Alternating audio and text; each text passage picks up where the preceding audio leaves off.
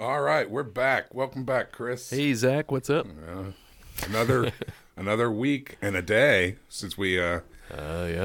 took our normal day off to watch what eventually was the end of the Lady Hokies basketball run. But hey, Final Four, first Glorious time run it was.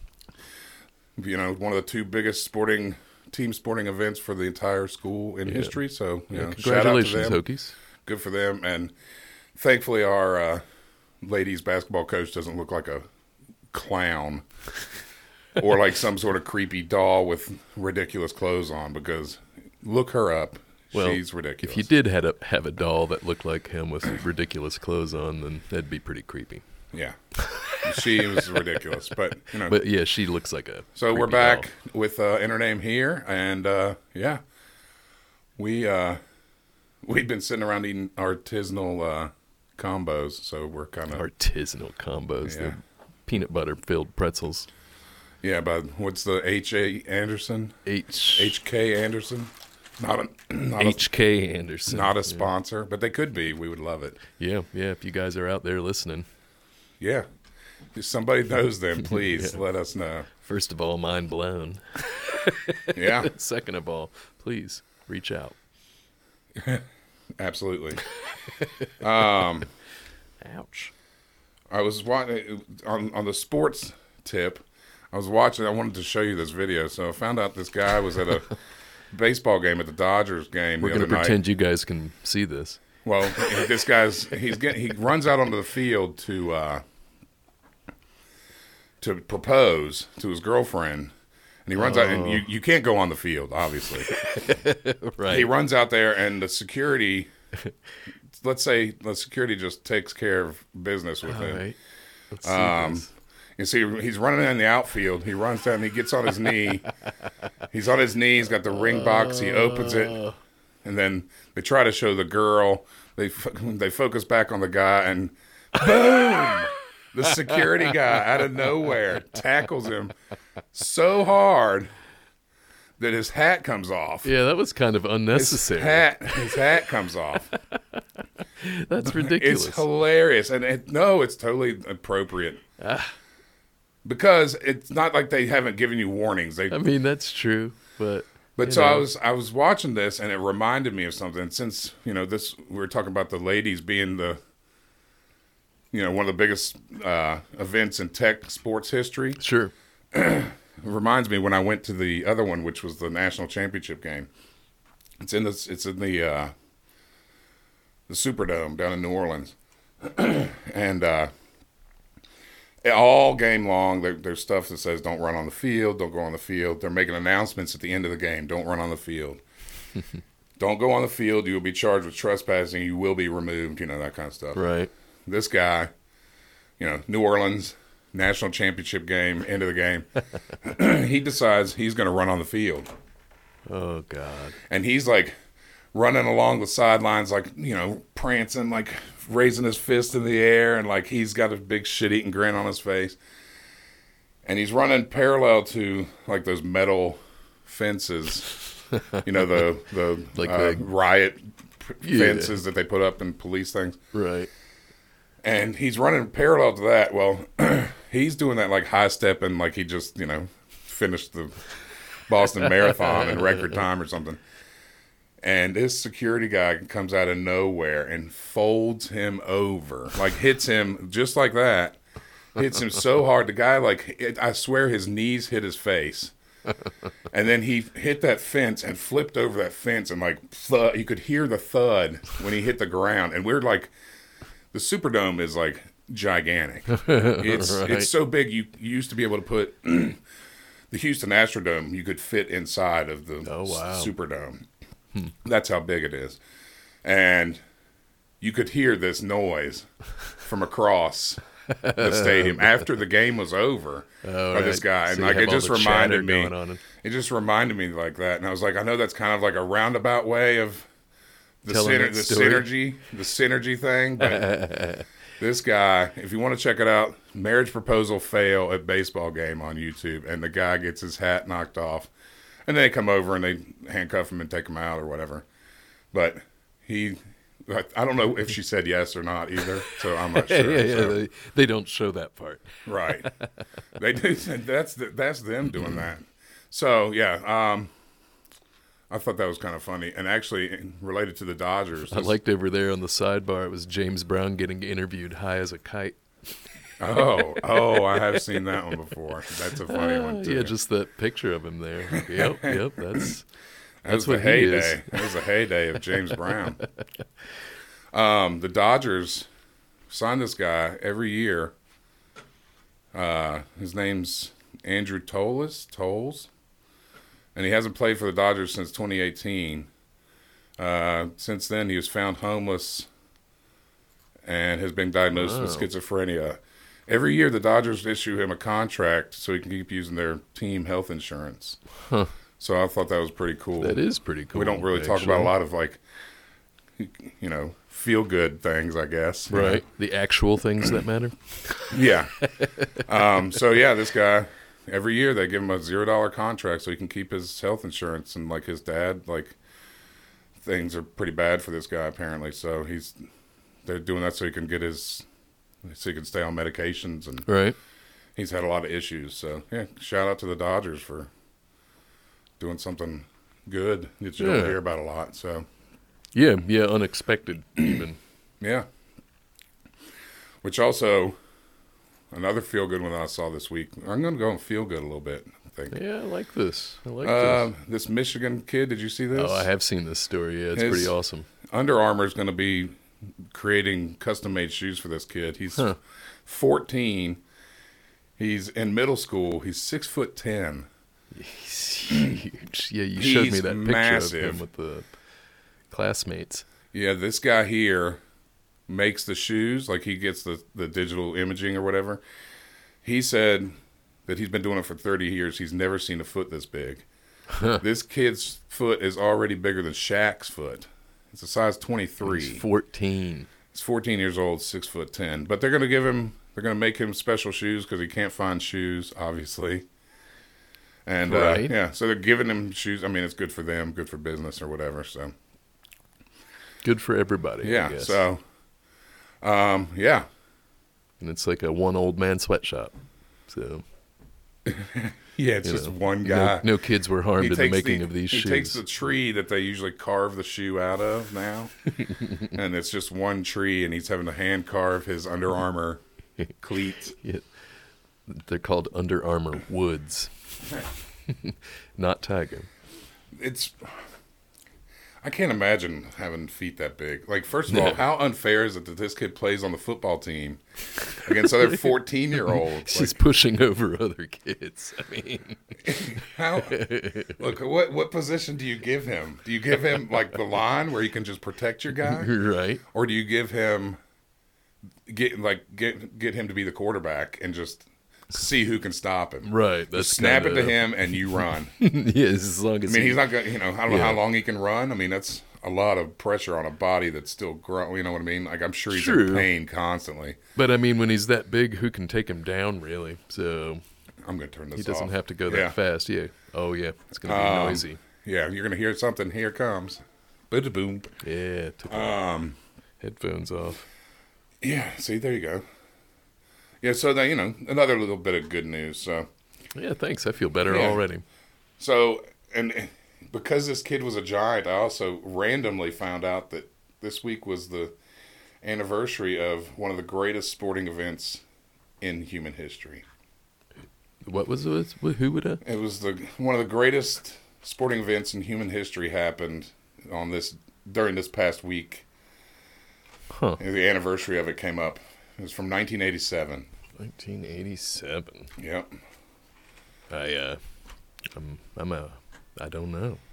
Is was this trivia? No. It's the anniversary of Hulk Hogan body slamming Andre the Giant. Oh, Yeah. that is awesome, Yeah. actually. That certainly in my lifetime was one of my favorite sporting events ever. Yeah, it was so great. Like, it's as a so kid, I different than loved it that was, stuff. But it was like Andre the Giant got the body slam. And it was this week in history. It was 1984. So I thought you said 87. 87. Yeah. So I mean, that's been, I don't know how many years. I'm no arithmetician. Arithmetician. Yeah. I'm not good with letters. So. Yeah. So then it reminded me of It's 36 years ago. 36. All right. Well, if we're wrong, email us. Intername here podcast It took that long at to get there. gmail.com. In fact, just never mention it again. Yeah. Well, the way is sending them to us. Come on, send us your emails. Yeah, I mean, actually, send us anything. Send us all your emails. I mean, business emails, bank statements, whatever you need to send. Just forward everything in your list to us. Yeah. Intername here podcast at and we'll talk about it even. Like, we'll bring it up. Yeah, we'll bring it up. Yeah. Do we get anything worth bringing up? Well, I mean, there's always something worth bringing up, but I wanted to bring up the fact that you remember one of the greatest movies ever made was called The Princess Bride? Thought you were going to say Back to the Future. Well, it's just like your opinion, man. But Princess Bride is a great movie. Yeah. Well, Andre the Giant was in that. Yeah. Well, Carrie Ewells, is that how you say his last name? The guy that was in the first Saw movie? I don't know how you say it. I've always said Elwes, but it's wrong. Right. So, yeah. Ewells. Yeah, it's like Yules, maybe. What's his name? From Wesley from Princess Bride. Yeah. I'm going to look it up. He was telling this story about Andre the Giant. And on the set of Princess Bride, apparently Andre the Giant let out this 16-second fart. There's no audio or video proof of this, but everybody on the set pretty much agreed, and everybody that knew him would talk about the fact that he was such a giant guy and he could drink 50 beers at a time. Right. He was drinking whole bottles of brandy. He was a big drinker too. Yeah, but I mean, he'd hold up a bottle of brandy and it looked like a bottle of Coke in your hand. You know what I mean? He was a huge man. Massive man, and they would talk about his flatulence. So it was 16 seconds, and he said that Rob Reiner looked at him and said, "You okay, Andre?" He said, "I am now, boss." So I was like, wow, 16 seconds. How long is that? And I was like, should we have dead air for 16 seconds just to see how long of a fart that really is? Right. Because that's It needs to be heard. All right, so here we go. We're going to go 16 seconds from, we'll say right now.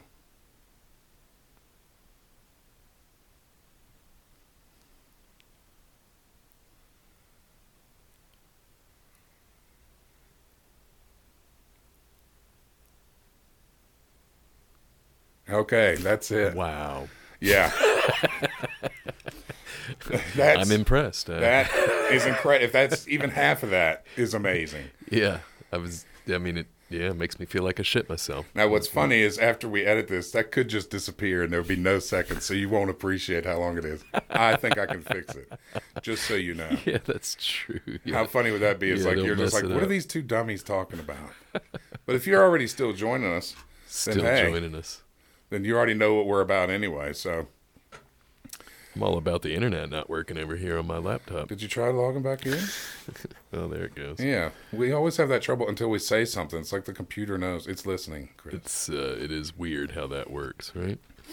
Yeah, absolutely. Very weird. But, so, yeah. I'm kind of lost now, Chris. What you got going on? Oh, I'm still trying to figure out how to pronounce Carrie Booth's last name. He was the guy that had to cut off his own feet and Saw. Spoiler alert. If you hadn't seen any of the other 90s Saws, the first one. But yeah, I'm going to just go with Elvis, even though I'm pretty sure it's not right. Elvis? Yeah, Elvis. That's how it's spelled. It's like Elvis, but with a W. Yeah. But it's not that. I know it's not that. Could be. Nope, I don't agree with you, but, whatever. I would say maybe it's more likely to be L's, silent W. Yeah. Yeah, something like that. But he's British, right? So either that or Welsh. Yeah, it's got a weird spelling, the double consonant thing going on. Yeah. Well, double consonant thing. I'm over here knowing what I'm talking about. It has two E's, 3 letters apart, so it has this certain pronunciation. That's, and only after your first name ends with a Y. Yeah. Right. So yeah, that's where we were. I did have a story about. Did you hear about the mammoth meatball? I did see that. Yeah, that Yeah. was actually something I had seen, and I was thinking about telling you. Yeah, it was It looked like very a good. meatball created with with actual stuff from a mammoth, a woolly mammoth. Yeah, like they created lab-grown mammoth meat. Yeah, Of all the essentially. things they could do. Like, Right. They combined it with something, and of course I didn't take any notes. I just right here looking at the article. But yeah, essentially they created this fake meat, well, real meatball, but genetically well, grown. they had to use some sort of ancient, genetically regrown crouton to add in there. go with some it, breadcrumbs. right. But there's a picture of a meatball. Oh, I've seen that picture. Yeah. So you should look up the picture it of goes with my the theory. mammoth meatball. I've probably told you this before, and my theory is that we could save all animals, or a lot of animals, from extinction if we found out that they tasted good. You know what I mean?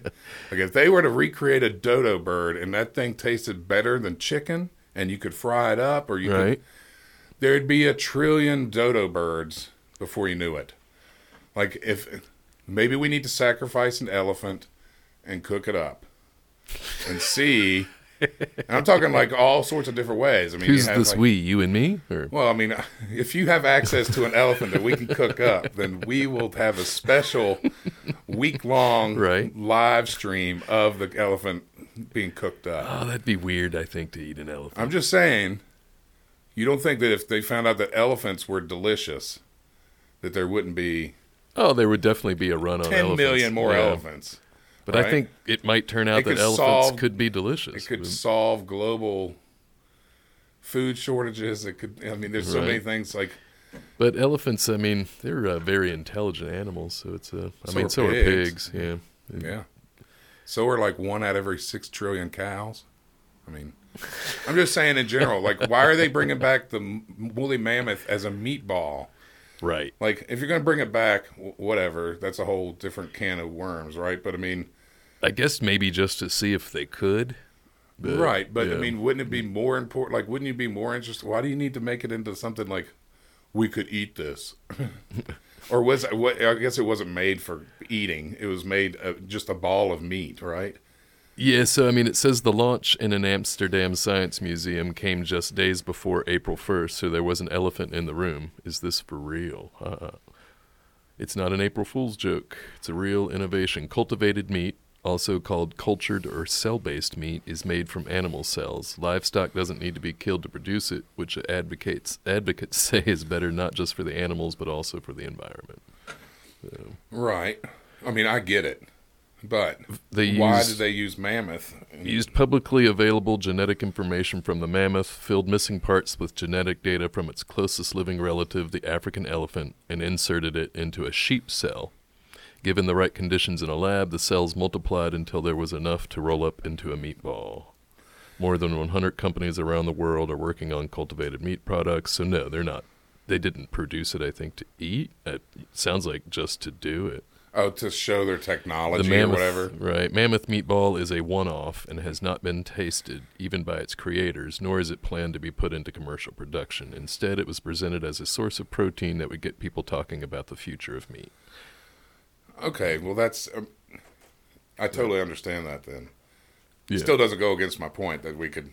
If you found out that Tasmanian devil dog, or like whatever, tasted delicious, that there wouldn't be more of them. Right. Look how many more... Right. I mean, I know that they had a conservation effort for buffalo and bison or whatever. Right. But do you think now, because of the viability of the meat and the fact that the meat is like healthier meat option than other red meats? I mean, bison burger is wonderful. Yeah. Well, now you're not going to worry about... The bison aren't ever going away again. Right. You know what I mean? There's not going to be like on the verge of... Now, that doesn't mean that the species is going to stay the same, right? But... Right. I mean, but they're not going to run out. Like, they're not going to run out of Holstein cows ever. I mean, right. You know, whatever that is for the environment and for the actual animal is one thing, right? I mean, there's probably not a lot of genetic diversity in cows, right? But you wouldn't think. you still have like herds of bison. I mean, those are protected.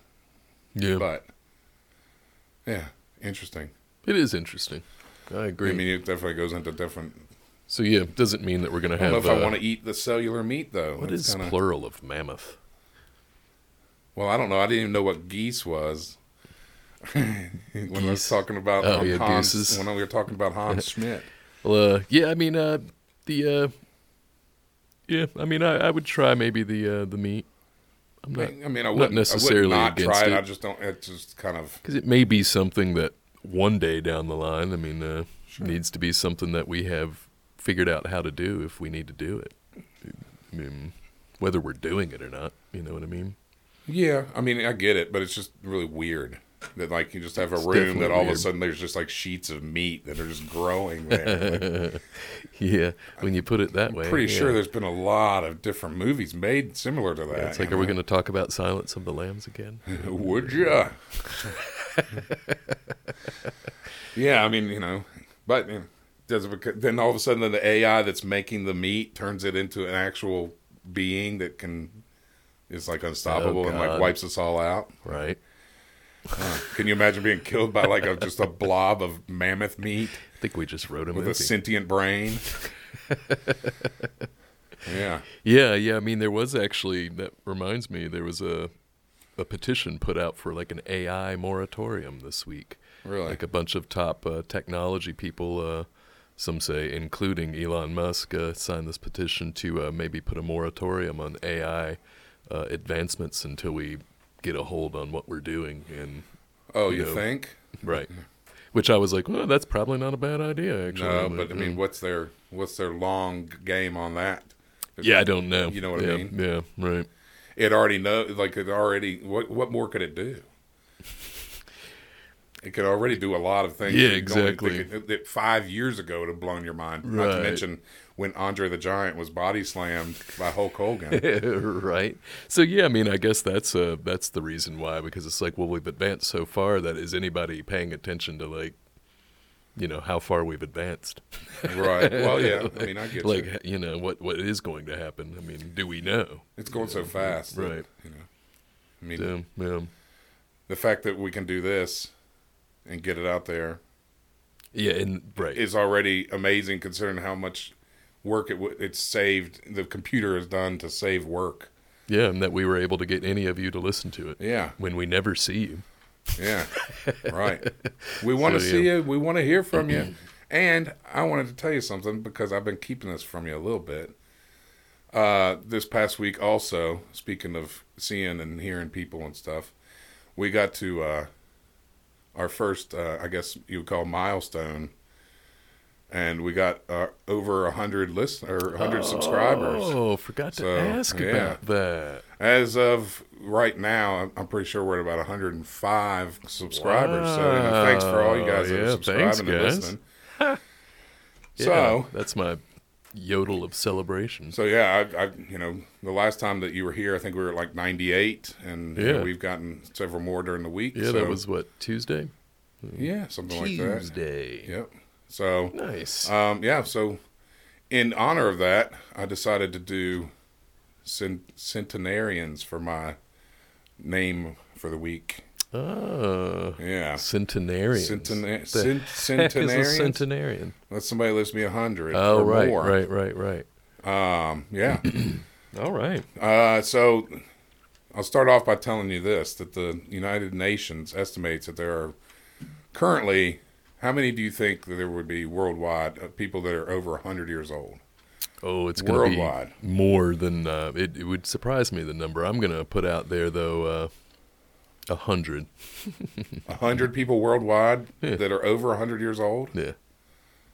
You want to try again? Am I going lower or higher? You're going a lot higher. Okay. All right. I mean, I was assuming that, but I mean, a lot higher. Okay. Like, think of like city sizes. Gosh, wow. All right. And I'm not talking well, I mean, like I said massive 100 cities. to be funny. But right. Well, I'll give you this. In the year 2000, the estimate was 151,000 people in the world were over 100 years old. Wow. Huh. So currently, right now, they estimate that how many do you think? Now that you know that. And when was 151,000? 2,000. Oh. In the year 2000. It's going to be over 250,000. It's 573,000 Holy worldwide. crap.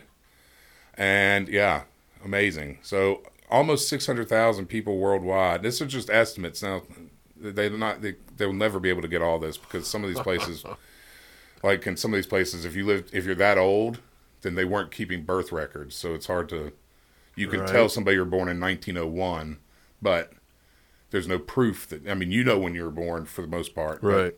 Sometimes it's off a year or two or whatever. Sure. I mean, it's been a long time. By the year 2050, Japan alone is expected to have 272,000, while other sources get that number up to 1 million.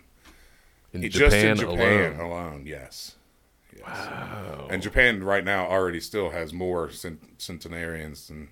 Isn't that crazy? Centenarians, yeah, that's it. Sorry. Centenarians? So I decided to talk about a couple people that have done some crazy shit after they turned 100, right? I like this. All right. You know what? You are doing a feel-good week. Yeah. Well, I mean, the majority of these people have already passed on. They were over 100 when they did their thing, right? All right. Yeah. This guy's still alive as far as I can tell. I didn't see anything. He has a Wikipedia page, so... All right. His is fairly contentious though because he's one of those people that he claims that he was born. Well, I mean, he was born before India started issuing birth certificates, so his accomplishments aren't recognized by Guinness, even though he provided such sound evidence as a passport with his birth date and a letter from Queen Elizabeth congratulating on his 100th birthday. So basically, like a royal birthday card that they just send out to every 100-year-old. Interesting.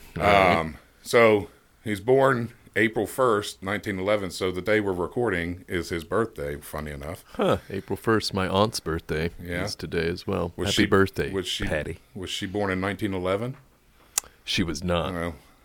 Fauja was. What did I say? Fauja. Fauja. Fauja. Fauja Singh. When he was 89 years old, he took up running. Huh. Wow. And at 89. Yeah. And, it said he was an avid runner when he was a kid, but then he had kids and family and, all that. And, yeah. Doing other shit. So he got back into it at 89 and competed in his first marathon in the year 2000. Wow. In 93, he completed a marathon in 6 hours 54 minutes, which, I mean, I couldn't even come close to that. No, I wouldn't be doing that. That was 58 minutes faster than the world's best for 90 plus. At one point, 2004, he was in the ad campaign for Adidas with David Beckham and Muhammad Ali. I don't remember that one, but no. He bested UK records for 200, 400, 800, 3,000 meter races. Huh. And at age 100, he attempted and accomplished 8 world age group records in one day at the Special Ontario Masters Association Fauja Singh Invitational in Toronto. So it was a invitational. It was his own event. In his honor, but he accomplished 8 world age group records in that one day. And that day he ran the 100, 200, the 400, the 800, 1,500, 3,000, 5,000, and the mile, and set 5 world records for his age group in that one day.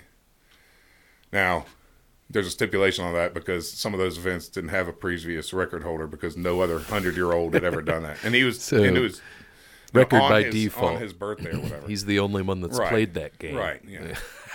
Yes. So he's the, it's kind of like the way there's this one guy that will buy a golf course and then he'll play the first round and then claim that he's like the record holder. Yeah. Because he's the first person to play that. Oh, poopy pants. Yep. 3 days after he did all that, he became the first 100-year-old to complete a marathon in 8 hours, 25 minutes, 17 seconds. Wow. A couple years later, a couple weeks shy, of his 102nd birthday, he ran a 10-kilometer run at the Hong Kong Marathon, and then he retired. He's still alive as far as I could tell, and he still does stuff occasionally, like, promotional events or whatever. Right. So, and he's It's like, bring out the old guy. means, the crowd loves it. yeah. So that means he's 112 years old today. So happy birthday to that guy. Yeah, happy birthday. There's a indeed. biography about him called The Turban Tornado, which I didn't read. And this is where you tell me April Fool. No, there's not. None of these are April Fools. So that was the oldest person to ever or the first 100-year-old to run a marathon. Huh. That doesn't mean he will be the last. I mean, Right? I mean, shoot, with the population of centenarians. Did I get it right? Centenarians, yeah. With the population, with the number of centenarians growing the way that it is. Yeah, well, I saw a thing the other day that they said that lifespan could increase to up to 150 years. Oh, that's crazy. So can you imagine, like, everybody in your party group is all 100, and you're still not the old people around? Right. Oh, crazy. I don't know what it'd be like to live from 100 to 150. Like, yeah, I mean, you out doing stuff, or I mean, you just like laying, like, like regular. We're all like going to we be are like right now. We're all going to be in Wally anyway, right? Just sitting around on hover chairs, or thinking about Slurpees, and they show up. I remember going to see that movie with you. Oh yeah, Yep. Go Hokies. Yeah. Go Hokies indeed. That's a whole other story, I think. The next guy is Manuel de Oliveira. I love to hear you speak other languages. Yes. Well, what's funny is this guy was born in Australia. No, I'm sorry. He was born in Portugal. The other thing, they're very similar places. They're very close together. They're almost touching, because the Earth is flat. It's on a plane. Right. If you fold the map the right Sorry, way. I was reading this other part about it because this is related to this guy. So 1906 in Melbourne, Australia, a biopic of the armored bushranger Ned Kelly was released. It was called The Story of the Kelly Gang, 1906. Right. And that was the world's first full-length feature film. And it cost roughly $68,000 today. It cost back then $2,185. Well, 2 years later, Manuel was born. That's why, in Portugal. So he was born in 1908. And it was all fascist government there, so he didn't get to really become what he wanted to be, which was he wanted to be a film director, and it was really hard to do that kind of stuff. He was able to do a couple things. But after he turned 55, 27 of his 31 feature films were made. So, I mean, most of his career. late bloomer. Yes. He directed his last feature called The Strange Case of Angelica in 2010 at 102. Wow. He had written the screenplay for that movie between 1952 and 1958. And he continued making shorts and documentaries until his death in 2015 at the age of 106. So he's the oldest person to ever release a movie as a director or whatever. Huh. He was even talking about making movies like a month before he died at 106. At 106. Yeah. This definitely made me feel very good about like my level of like interest in participating. These people are like 100 still doing stuff, and I'm like, I'm tired. But whatever. Yeah, you're basically 20 compared to them. Right. Yeah. Yeah. They were in their 80s when I was born, or they're in their 60s. Sorry, when I was born. So the next person was named Bertha Wood. Oh, interesting. Which is funny because it is interesting because I even put on there. It's funny to look her up because all you can find is golf club stuff because there's a famous golf club called Big Bertha, which is a wood. But Bertha began writing her memoirs at age 90. She focused most of the material from her time running a vacations resort with her husband Fred starting in 1935. Huh. The book's called Fresh Air and Fun, the story of a Blackpool holiday camp. I don't know how good this book is or whatever. I mean, um, it was published. This is kind of funny because this seems to be a common occurrence for like 100-year-olds doing stuff. Published June 20th, 2005 on her 100th birthday, making her the world's oldest first-time author. And like Beverly Cleary lived to be like 116 you got all these or something. centenarians trying to get their fame and fortune. Yeah, late in life. They outlived all their benefits, right. I guess. The company they worked for, they got the pension for, it closed down when they were right. 90. Yeah, all your shit gets cut off at 100. Yeah, sorry. Now you're on your own. Go be a freak on the show or something. Right. So she passed away in 2007. Sorry, like about a year and a half after her book came out. So yeah, world's oldest first-time author. There's a couple more. This guy Norman Lloyd, you probably heard of Norman Lloyd. I'm not sure. He's an actor, director, producer. Worked in every major facet of the entertainment industry. Apparently, like these people get to live to be a long time. Right. Any relation to Christopher Lloyd? Not that I didn't really look into it that much, but I don't think so. Okay. So in 1923, he was a charter member of the Mercury Theater started by Orson Welles. All right.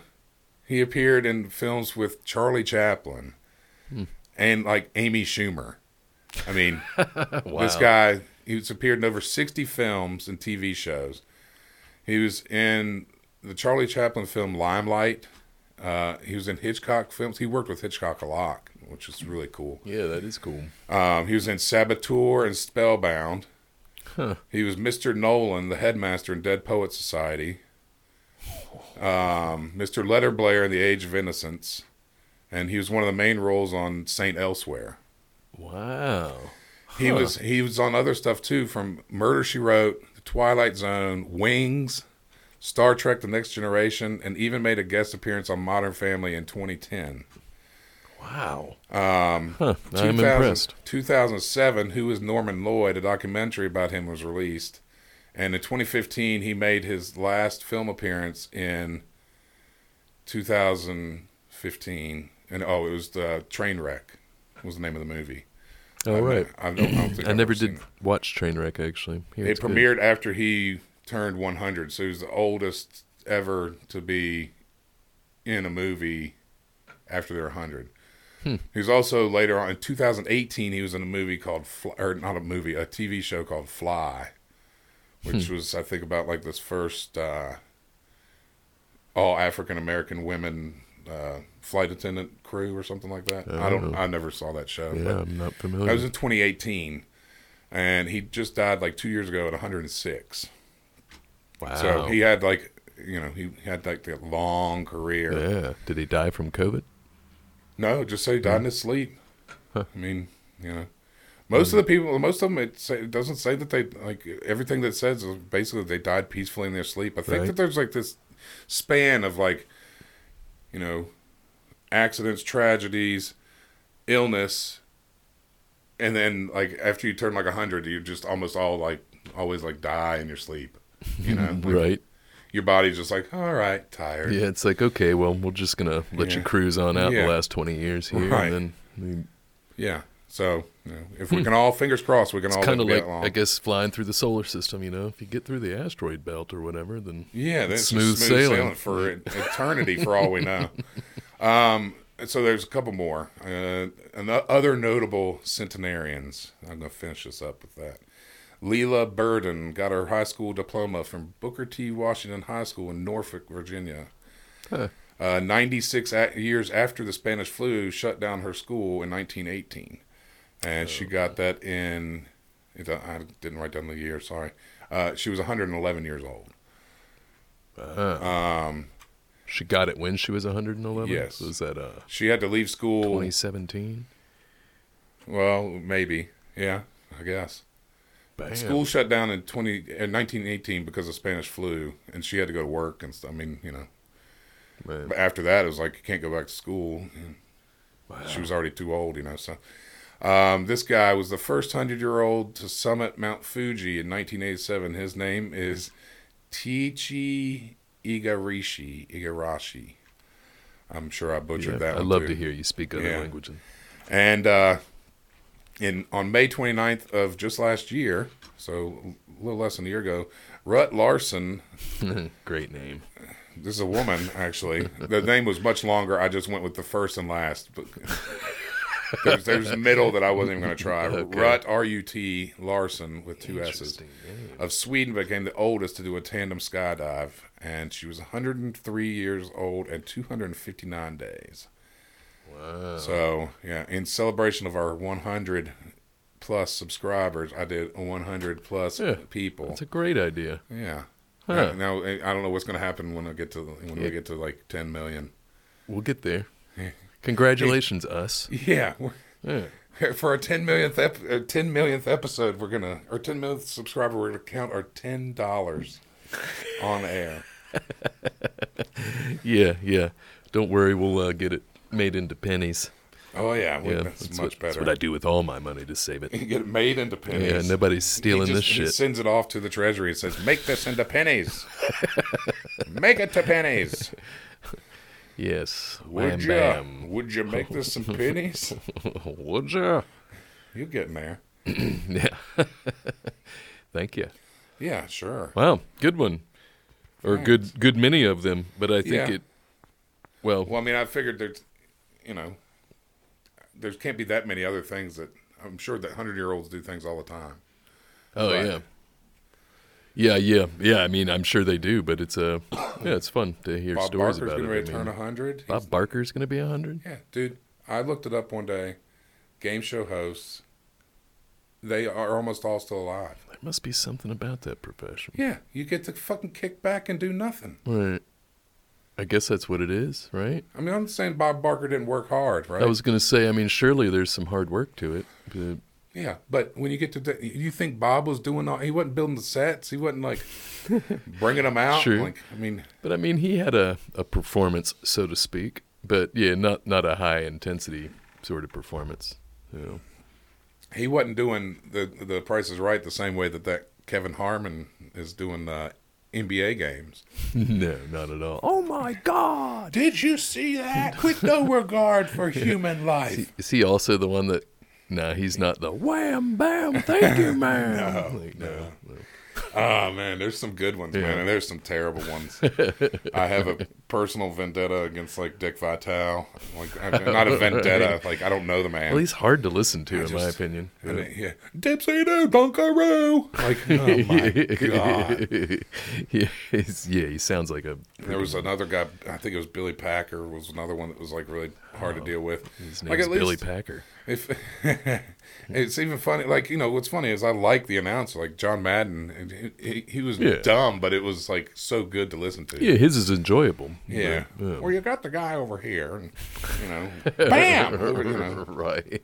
But there's something about like Dick Vitale that just, Yeah, I agree. it's like nails on a chalkboard Yeah, with that guy. mumble rhymes. Mumble rhyme. Yeah, but like we said before, that's before we recorded. We said it's definitely takes a talent to do, and like, Right. I just don't understand the obsession with certain ones. Like, Yeah, I could agree with that. be a great gig if you know anybody that needs their games broadcast. Chris and I would. Yeah, we'd be Give it a happy to shot. give it a shot. We'd even try not to curse. Yeah, maybe even try to do a good job. Holy Finoki, check out that Dunkaroo. Holy, it would just be me giggling the whole time. Yeah. Though. Like, I'm pretty sure you can't do that on the air. You don't really hear that much, like when Joe Buck and Troy Aikman are doing the show. Like, Yeah, one guy's not just sitting there Well, laughing the whole time. what's funny is that Troy Aikman should be the one that would just be going, Yeah, for real though. Yeah, he's got a brain made of like a kitchen sponge. His head is like the size of an Easter Island statue. And I love Troy. I'm a Cowboys fan forever. Right? Yeah, I've His got head's so nothing against Troy gigantic, and Aikman. you know that he got hit in the head so many times. And the Right. fact that he even He just stands looks like a up cartoon character of himself. It's funny when they do him on Family Guy because it looks just I like bet. him. I bet. But Anyway, we're gonna we digress. we're gonna run late. Yeah, we're good. Are we? We put in that whole 16 seconds of fart time. Oh, we did do that. Yeah, we got to remember not to cut that out. We're not going to. Well, first, another little update on Travis Walton, because there's a new podcast out called High Strange. Huh. And the very first episode, the very first thing you hear is an interview with Travis Walton from this guy doing this podcast. And it's a guy whose podcasts I have listened to in the past and really enjoyed. He usually does true crime. He did the podcast Up and Vanished. His name's Payne Lindsay, which great podcast. That one actually solved a murder. It was a cold case, and he got it reopened and solved it. What was it called again? Up and Vanished. Huh. Yeah, but he's I guess basically an investigative journalist, but now he's into UFOs, I guess, because, well, all of this stuff has come out that, hey, UFOs are real, so he's looking into these things. But one of the stories that he says he keeps coming back to is Travis Walton's story, because it has everything that an alien abduction story needs to have to be something that can be believed, I guess. Yeah. And so he has the second episode of High Strange came out this week, and it's almost the entire 40 minutes is an interview with Travis Walton. So if anybody's still interested in that story, you get to hear it this year from the horse's mouth. Now, you've listened, now, because you've done that, like you did that, you've listened to more Travis Walton? Is the story staying the same? I listened, yeah. I mean, it was just as because I listened to a lot of podcasts and crap about it, right? And read a lot about it, and I was like, yeah, it's basically the same. He's in a delusion. But to hear him tell it is, it's I'm pretty. giving you a hard time. Oh, I know you are. You know I'm going to ignore you. For 16 seconds, I'm ignoring you.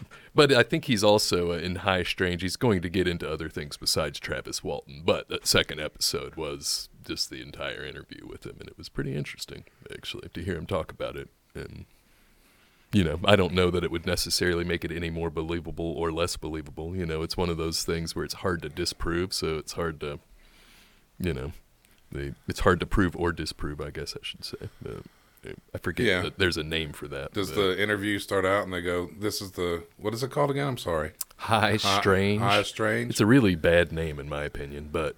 I mean. It's just weird. Does it come out when they go, hi, I'm Travis? Does he do that at the beginning? No, he's kind of a rough voice. I mean, I'd heard a lot of interviews getting old with now, him anyway. right? Yeah, he's got to be. I don't know how old he is. I guess I could shoot. Let's Google it real quick. Well, I mean, I guess I could. I'm just like kicked back in the old. It's all right. The old barber's chair. I got my fingers right here over it. I tried getting Chris a new chair that He wasn't is so squeaky, but 70 years old. all right. Well, he's not that old. Yeah.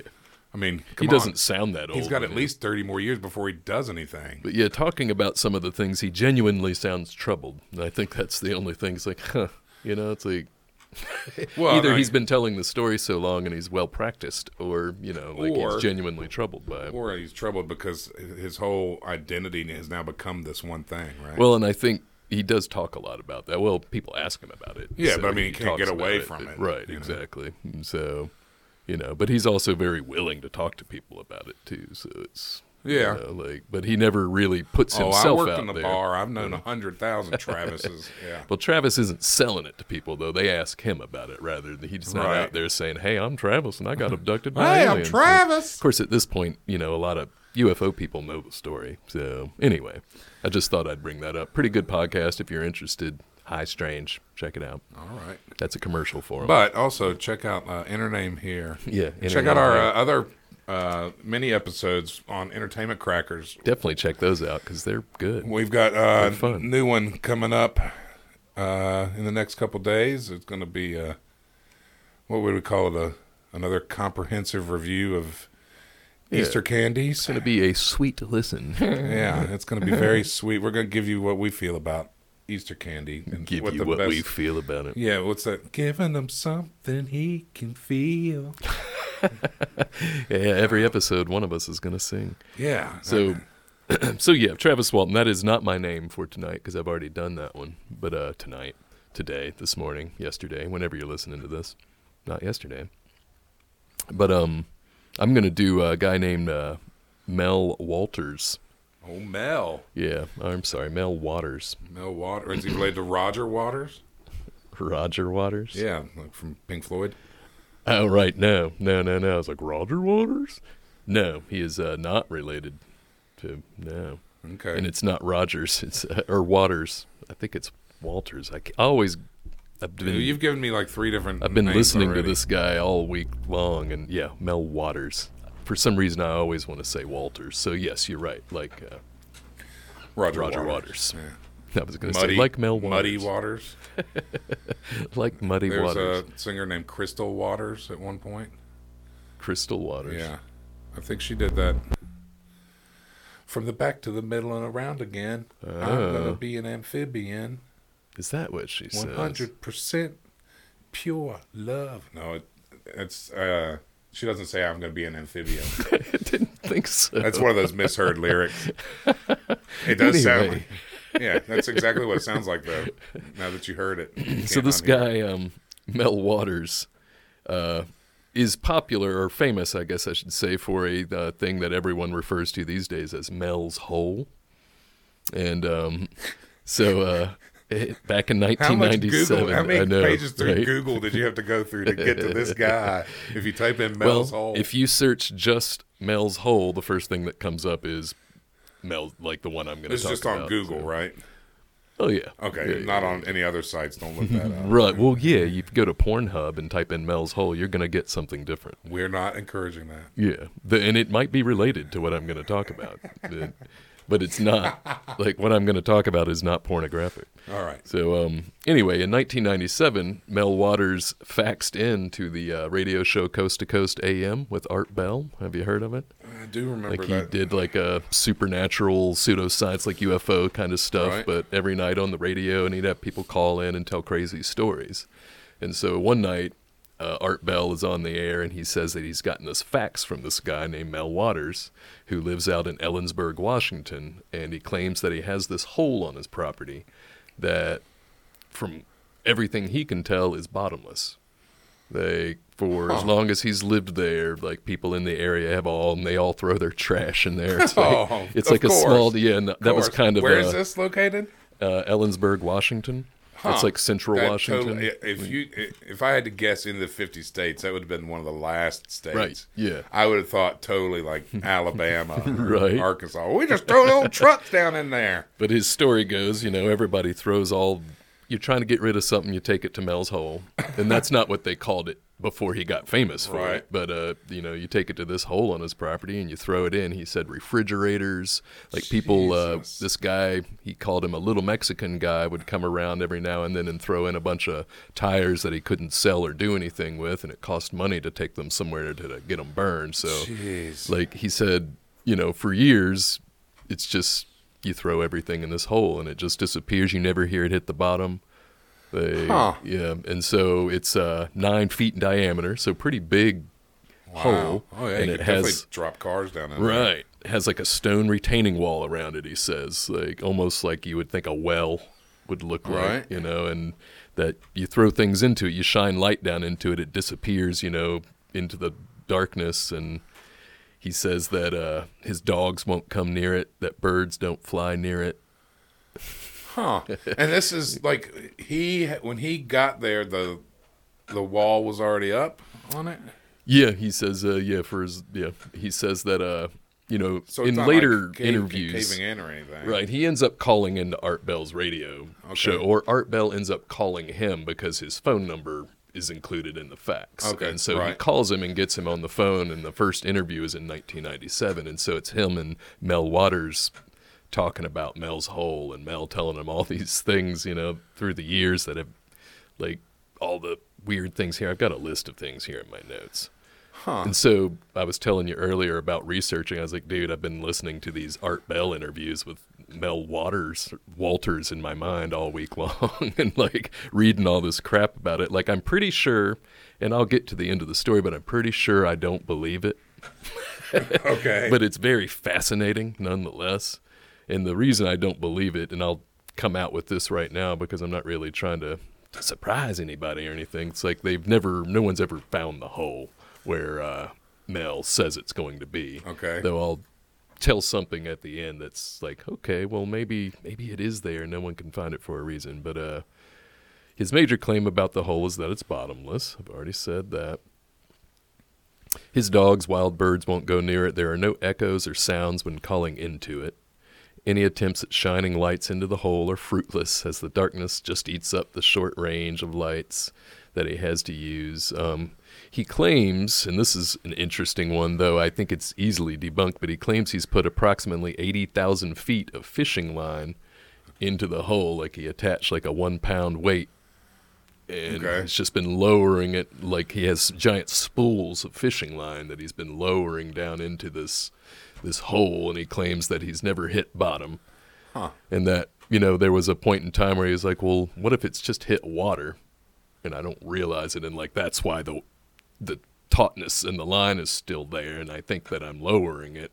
And so he brought it back up and attached some lifesavers to it. So apparently Mel is an old shark fisherman, and a trick that I didn't understand the trick he was talking about, but one way they would figure it out is put lifesavers, they dissolve in the water. So if it's water down there that he's getting, then they'll dissolve. When he pulls the line back up, he'll see if they're dissolved. But he lowers it back down, pulls it back up, lifesavers are still there. So he's like, all right, I haven't hit water. So he's lowered all of this fishing line down into the hole. And when you listen to this guy on the radio, I guess, like, I've listened to enough Art Bell because I discovered it recently. There's a Art Bell Vault on Spotify, like a podcast you can listen to, and they just put on old episodes. And it's kind of neat because it has all the old crap from the 90s and stuff. So the current events they're talking about are things from the 90s, and at least the episodes I've been listening to. Not anything from 1987 or anything. Right. We'd never done that. Well, Art Bell was on the radio in the 80s and I think even the 70s, but he did mostly political talk. And after the Oklahoma City bombings, because I did a little bit of Art Bell research too, he decided to stop because I guess he did some pretty controversial political topics and stuff, and talked about the government trying to, conspiracy theory kind of crap. Oh, so he's into precursor like an Alex Jones. Right. And so but he's not like that. Like, he didn't want to be that antagonistic, I guess. And so he was like, I'm just going to stick with the strange, because they talked about that a lot too. And so, like, UFOs and Bigfoot and time travel and Mel's Hole. Like weird things, like, because Art Bell's always been into the weird stuff. And so yeah, his show, if you listen to some of those, like, you get some crazy people calling in. But when you listen to Mel Waters, it's like, like, this guy doesn't sound crazy. It's kind of like the Travis Walton thing. It's like, when I hear the guy tell it,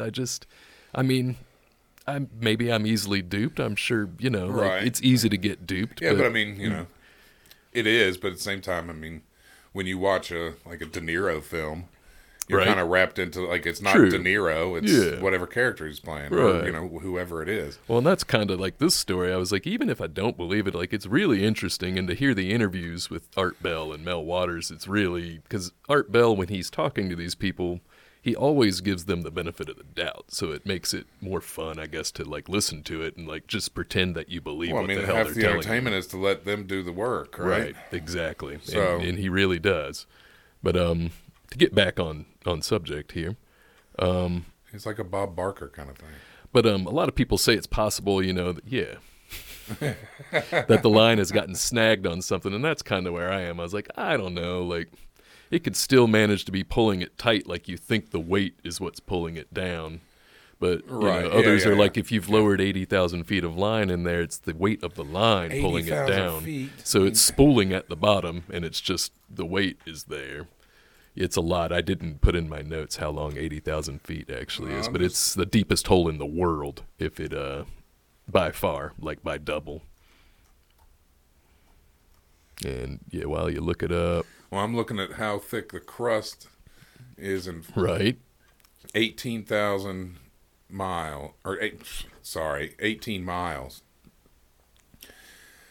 under the continents, but it's only about 3 miles under the ocean. Oh, wow. But so he's under a continent, 18 miles. 80,000 feet is 18 miles? No. It's not 18 miles, is it? Yeah, you keep going. Sorry. All right. No, you're good. A weird story he also tells about the hole is that he had a neighbor who threw his dead dog into the hole once, and that days later the guy claims, like Pet Cemetery, claims to see the dog with a hunter, like it's the guy's hunting dog, but he's like, I know it was my dog, and so he's calling to the dog, and the dog doesn't pay him any mind. But it was a story that Mel Waters told in his interviews, like, it was the weirdest thing. The guy swore up and down, like, that's my dog, right? And like it wasn't his dog, or was it? Creepy. Right. Yeah. 18 miles, by the way, is 95,040 feet. Wow, so close to. So he still needs another 15,000 feet of line to even get to. Well, and that's another thing people were saying is like, well, at that point, it's so damn hot down there that your line should be melted up and burnt. There shouldn't be any weight pulling on it. That other thing should have melted and dropped off the weight. So if it's true that the hole exists and you've been lowering all this line into it, it is likely snagged on something, or perhaps the hole turns at some point. But what about all the trash and bullshit that you've thrown into the hole? Well, yeah, but if it just hits and it rolls down. Yeah, maybe it rolls down into like some cavern somewhere. Yeah. But I guarantee there's caves all over the place that are just filled with garbage. But all these other claims he makes about it, he claims that one night or one day, I guess, he sees a beam of blackness shooting into the air, like not light, but like the opposite of light, like this beam of blackness shooting up into the sky. Don't do drugs, kids. Right. Well, and this guy, like in reading a bunch of stuff about Mel Waters and Art Bell and stuff, there are interviews where Mel Waters claims he looks a lot like Willie Nelson, and that'll kind of come up in the story I'm telling, but like he has a resemblance to Willie Nelson. So imagine Willie Nelson is the guy telling you that he's found this hole on his property. Sure. Right. Sure, Mel. And again, I'm like, I've been very interested in this story. I don't know if the hole really exists, though. I hope it does. But in a way, I hope it does. But like, in a way that I like weird stuff. In rural like that. Washington? Yeah, it's like really country, really rural out there. So, yeah. He claims that metals will also change into other metals. So like alchemy. Is that alchemy? Yeah, like alchemical properties. Like, so you can change metals into other metals. Metals act funny around this hole. He says if you bring a radio near their hole, it would play old radio broadcasts. That one should be easily proven or not proven. Or, you would think. Of course, this was starting when there were fax machines. So, I mean, it was a little bit harder to get things debunked, maybe. Yeah, I mean, well, Art Bell, there was the internet, and there were certain kinds of, like, satellite maps and stuff you could look at, because that kind of comes up, too. Like, people are trying to find, people that listen to the show. There were millions of people that would listen to Art Bell, apparently. Like, it was pretty crazy. You still got an overlap where people would, it's essentially a podcast, right? Yeah, essentially an early podcast, I guess. Like, and he'd come on every night. And sometimes you'd get, like, reruns of shows, but he would basically be on every night. Plus one new cuckoo a day. Right?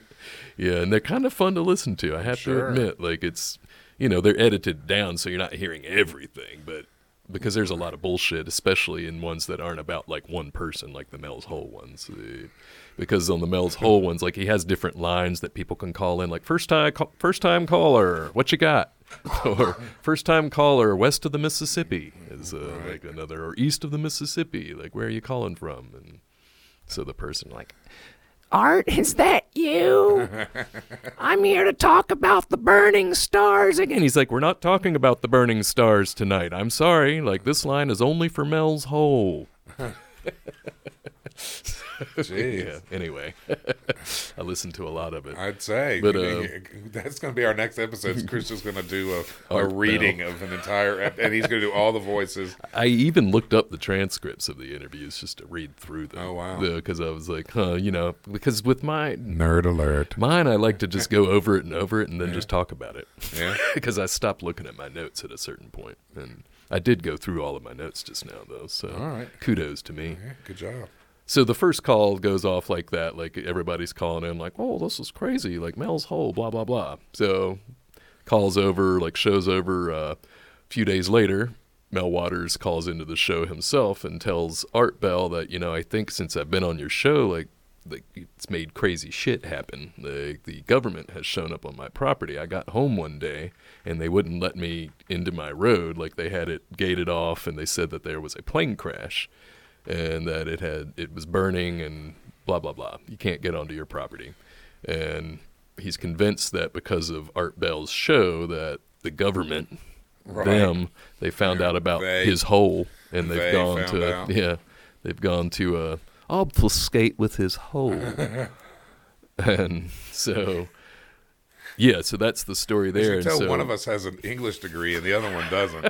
I hope I used obfuscate right. He just has one of those calendars. Word of the day. Right. Good job. You get another day in a row. My calendar at work is a National Geographic calendar, actually. Dork. So yeah, the second interview on the Art Bell show, they're mostly talking about, wow, the government's come onto your property. So there's people calling in saying, wow, the government can't do that, blah, blah, blah. Like, they can't come onto your property and take that. Like, Mel, you should fight back, blah, blah, blah, like all this sort of stuff. But Mel and Art get into this conversation about, Mel tells him that he talked to one of the military guys there, or not military, I'm sorry, government guys there, and the government guy said, we suggest you leave and don't come back. Like, they're wanting to work out some sort of deal with him where they pay him for his land, and like he goes away, and the guy says, if you turn the deal down, then we can easily find a drug lab on your property if that's what you want. And Art's like, Mel, are you cooking drugs up on your property? And Mel's like, no, like he meant that we could find one if you want to go that route and fight against us. Right, yeah. We'll just get you something. Right, man. And so you'll just happen to fall out of a hotel room window or something like that, right? You just disappear him or something. So the story goes that he ends up taking a deal where they take his property. He goes to Australia where he gets like a bunch of money every month from the U.S. government to stay in Australia, to stay away. And that's the end of Mel for 5 years. Huh. And in 2002, calls back into Art Bell's radio show, and he's back from Australia. He has a crazy story about how he moved back. He doesn't have his land anymore, so he doesn't know what's happened with the hole or anything like that. But this crazy story that he has to tell is that he got back to Washington, and wherever he was living was kind of near Tacoma, but not near enough that you wouldn't have to take a bus there if you didn't have a car. But he's helping his nephew move, and they had worked out this thing where they had a rental van to move and his nephew's car. They take them both back to Tacoma, turn the van in, Mel catches a bus back home. And so, forget the confusing parts of my story. But so Mel's catching a bus back home from helping his nephew move. Okay. There's the simple short story. And the bus gets pulled over. A bunch of government people are there.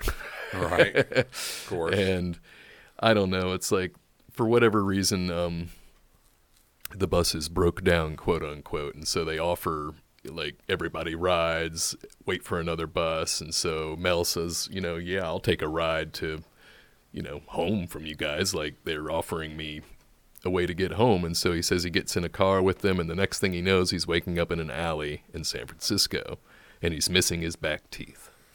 His back teeth? Yeah. He's missing his back teeth, and Art's like, oh, like, that's crazy. Like, you're missing your back teeth, and it's, who knows why he's missing it.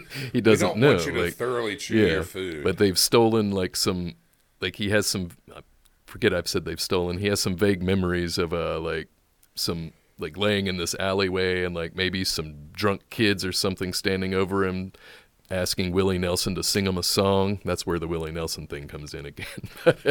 They're asking, hey, Willie, sing us a song. Like, he has all these fuzzy memories, but his belt has been stolen, and some other things have been stolen, but the belt is important because he starts to tell a story about how he makes, leather belts. Like, a lot of old hippies and stuff will make their leather belts and rhinestones and stuff. But he had his belt he had made with his special belt buckle he had made out of a fork, and it had these dimes, which he said were Roosevelt dimes, but claims that they were dated 1943, which apparently is before the Roosevelt dime was like, dimes weren't even minted until after World War II, apparently. I think 46 was the first year that a dime. It might have been 47. I had to look it up again. Nickels and quarters. Right. And so he claims, well, they were 1943 dimes. Yeah, but a dime could buy you a car then.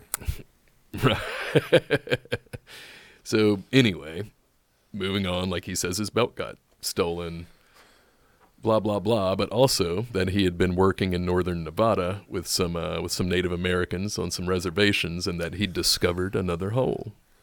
Oh, yeah. I wonder if that hole was named peyote or ayahuasca. Right. Yeah, and so throughout this whole story, he claims that even though everybody thinks he's growing drugs on his property, he does grow like medicinal, like herbal plants. Like he's really into that sort of medicine through plants. What is that? Homeopathy? Is that homeopathy? Yeah, I think so. Yeah, I'm not exactly sure if that's the way you pronounce it, but that's, yeah. Homeopathy? Yeah, homeopathy. But from Southwest Virginia. So he's, here working with these Native Americans on like his plants, because these guys, this one guy had heard him on Art Bell's show, and they had talked about how he grew these plants, and so he's like, I'm not interested in your hole, Mel, I'm interested in your plants. So Mel's out there talking, doing his plant thing. Like, that's what Mel wants to do, he claims. He's like, I really didn't want all this fame and blah, blah, blah out of my hole, but I wanted you to know about it because I like listening to your show.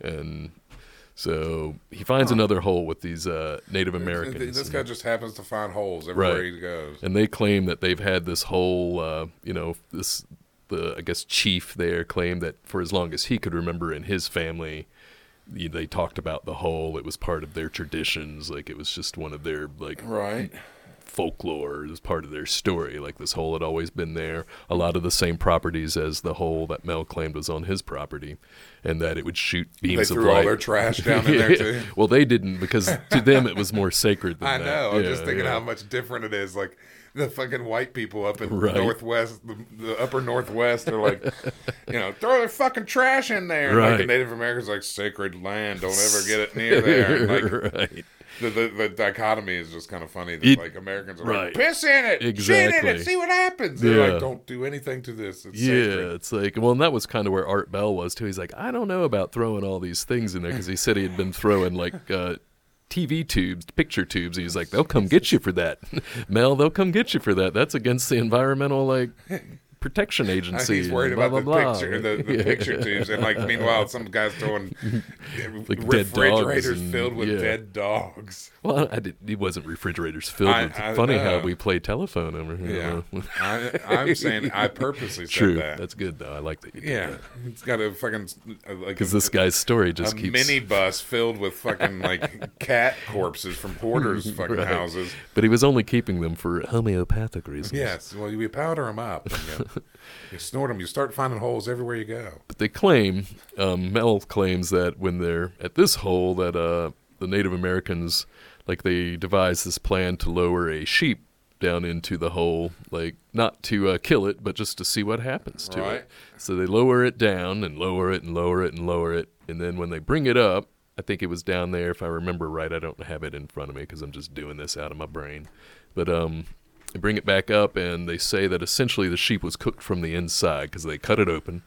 It was dead. They cut it open to see, like, what it looked like on the inside, but it was basically cooked, except that there was this attached to what, I don't remember, but a giant tumor-like thing that looked like a baby seal, is what Mel is claiming, and that they dissect this baby seal eventually, but that the baby seal, like, kind of looks at all of these...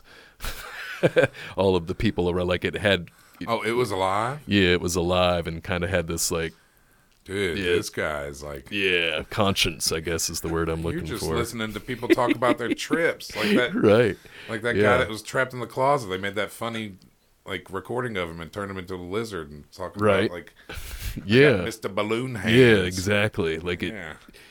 And I didn't get far enough into this third interview to hear all of this, so this is just going on, like, the things I'd read about it. But so yeah, the whole, like, seal tumor weird thing, but that's just part of the story of their hole. But on his way out, the whole seal tumor weird thing. They throw a party for Mel on his last night hanging out with them. This time that he's there with them, and they give him some gifts. And one of the gifts that the guy gives Mel is a little.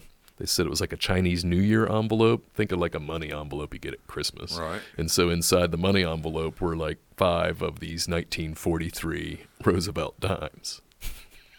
And Mel was like, what the hell? And I forget, he asked the the chief that had given them to him, like, where the hell did you get these? And he was like, something like, I hear you're kind of, your people like these shiny things, and so I found them next to our hole. And so it's like, what? That's crazy, because, I had these dimes on my belt. And so they're thinking he's maybe thinking the that they were holes the are dimes. connected. Yeah, thinking that the holes were connected somehow. But like that interview kind of ends with that story of the Native Americans, and Art Bell never heard from Mel Waters again. And that's it. Well, I think that's part of the whole. Yeah. Like, although I guess that's not completely it, because in searching for the hole, like, you can look up this picture. I was gonna, let's see. I was gonna, show you anyway. It's a kind of like a satellite image of where Mel's property was, and Mel's property is covered. And so people were saying, like when they were calling into Art Bell's show, it's like, well, when we look up Mel's property, it's all blocked out on any of the, and back in the day, I guess it was called like Terra servers or something. It was before Google Earth, obviously. So they had, you could look at Terra server satellite images. And before that, kids, they used to use what are called maps. Right. And so, he's all blocked out on all of these Terra server satellite maps, as if, the government took his land and now it's blocked on the, on the things, and you can't see it. Or did Mel just know that these images were out there of his property, and they were blocked for some other reason, by accident even? And I mean, I think that we both live next to the Arsenal, right? That's all blocked. I mean, you just think about how many places like that are all over that are. Well, just and this blocked apparently out. is pretty close to one of the callers into Art Bell's show said one of the largest military installations in the entire United States. I forget the name of the base that's there, but it's like 30 miles away, something like that. Yeah, would have never thought that. Crazy stuff. That's wow. Yeah. So apparently, so the listeners need to find out that I think that it won't be long before Chris will come in here with some really crazy stuff. Oh, I've got some more. He's going down a wormhole. I'm like, check out these 100-year-olds, and Chris is like, you're gonna love hearing about this guy's hole. You're right, Mel's hole. Mel's hole. There's a lot more out there. I mean, I basically covered everything, but I'm sure I missed some stuff. It's if you like outlandish crap, or even if you believe it or don't believe it, whatever. Like, it's a.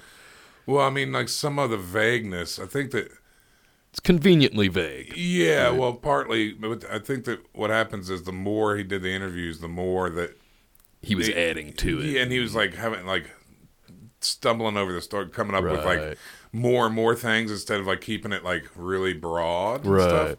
And I did, when you start into like, well, then they lowered a sheep, and then they came back out with the sheep, and then there was like this other thing inside, but it was cooked from the like. Then it's like, okay, I mean, I understand what you're saying, but I mean, I don't understand. Well, and there was this guy that was interviewed somewhere that and this reminded me of that that claimed that there is an old gold mine shaft in the area, and it's near. Mel claims he lived on in a place called Monastash Ridge. And he says this other guy says on Monastash Ridge, like maybe 13 miles from Mel's property, there's an old gold mine shaft that did go really deep into the ground. And people just fill those things with trash. Yeah, and he was like, perhaps, he knew about this hole, and so he made up his story based on this hole, and it was never really on his property. Ayahuasca, and laid out there near that hole, and then like all this other stuff started happening around. Because you get the whole image of Willie Nelson telling you all of this. Anti-light coming out of this hole, man. It was like, you won't believe it, man. On the road again. Yes. Wow. Amazing. So, yeah. Great. Mel Waters? Mel Waters, like Roger. Not Walters, like Barbara. Ooh, wow. Wubba wubba. Yeah. That's my weekly impersonation of somebody. Well, I already did the Buffalo Bill. Yeah. And what is it again? Would ya? Oh, that's good. If you want to hear us try other songs and or impersonations, let us know at internameherepodcast@gmail.com. Yeah, please send us emails. Follow us on Instagram at InternameHerePodcast. Yeah, that one I get lost after the email address. Facebook's InternameHere. I'm working on getting a website, so we'll have that going soon. Yeah, and maybe some links and stuff to Yeah. Mel's Hole and all the Yeah. other things we've been Some of talking the pictures about. of people that we talked 100-year-olds. about. Yeah, you Yeah. know, you bring up somebody. Books and shows we talk about too. Yeah, sure. Whatever. Also, speaking of books and shows, other shows that we've got, Entertainment Crackers, you know, it comes up on your same feed as this does. But we try to do a little bit of different stuff. We're trying to just feel things out, see what people are interested in, what they're not. Let us know what you're interested in, please. We'd love to have an idea given to us by one of our, internet stalkers. Anyway. One of our many few. One of our many few. But yeah, again, thank you to the over 100 now subscribers. Absolutely. And tell your friends, tell their friends. Yep. Just tell people, let them know that we're out here. And we'll see you on the next one. Bye.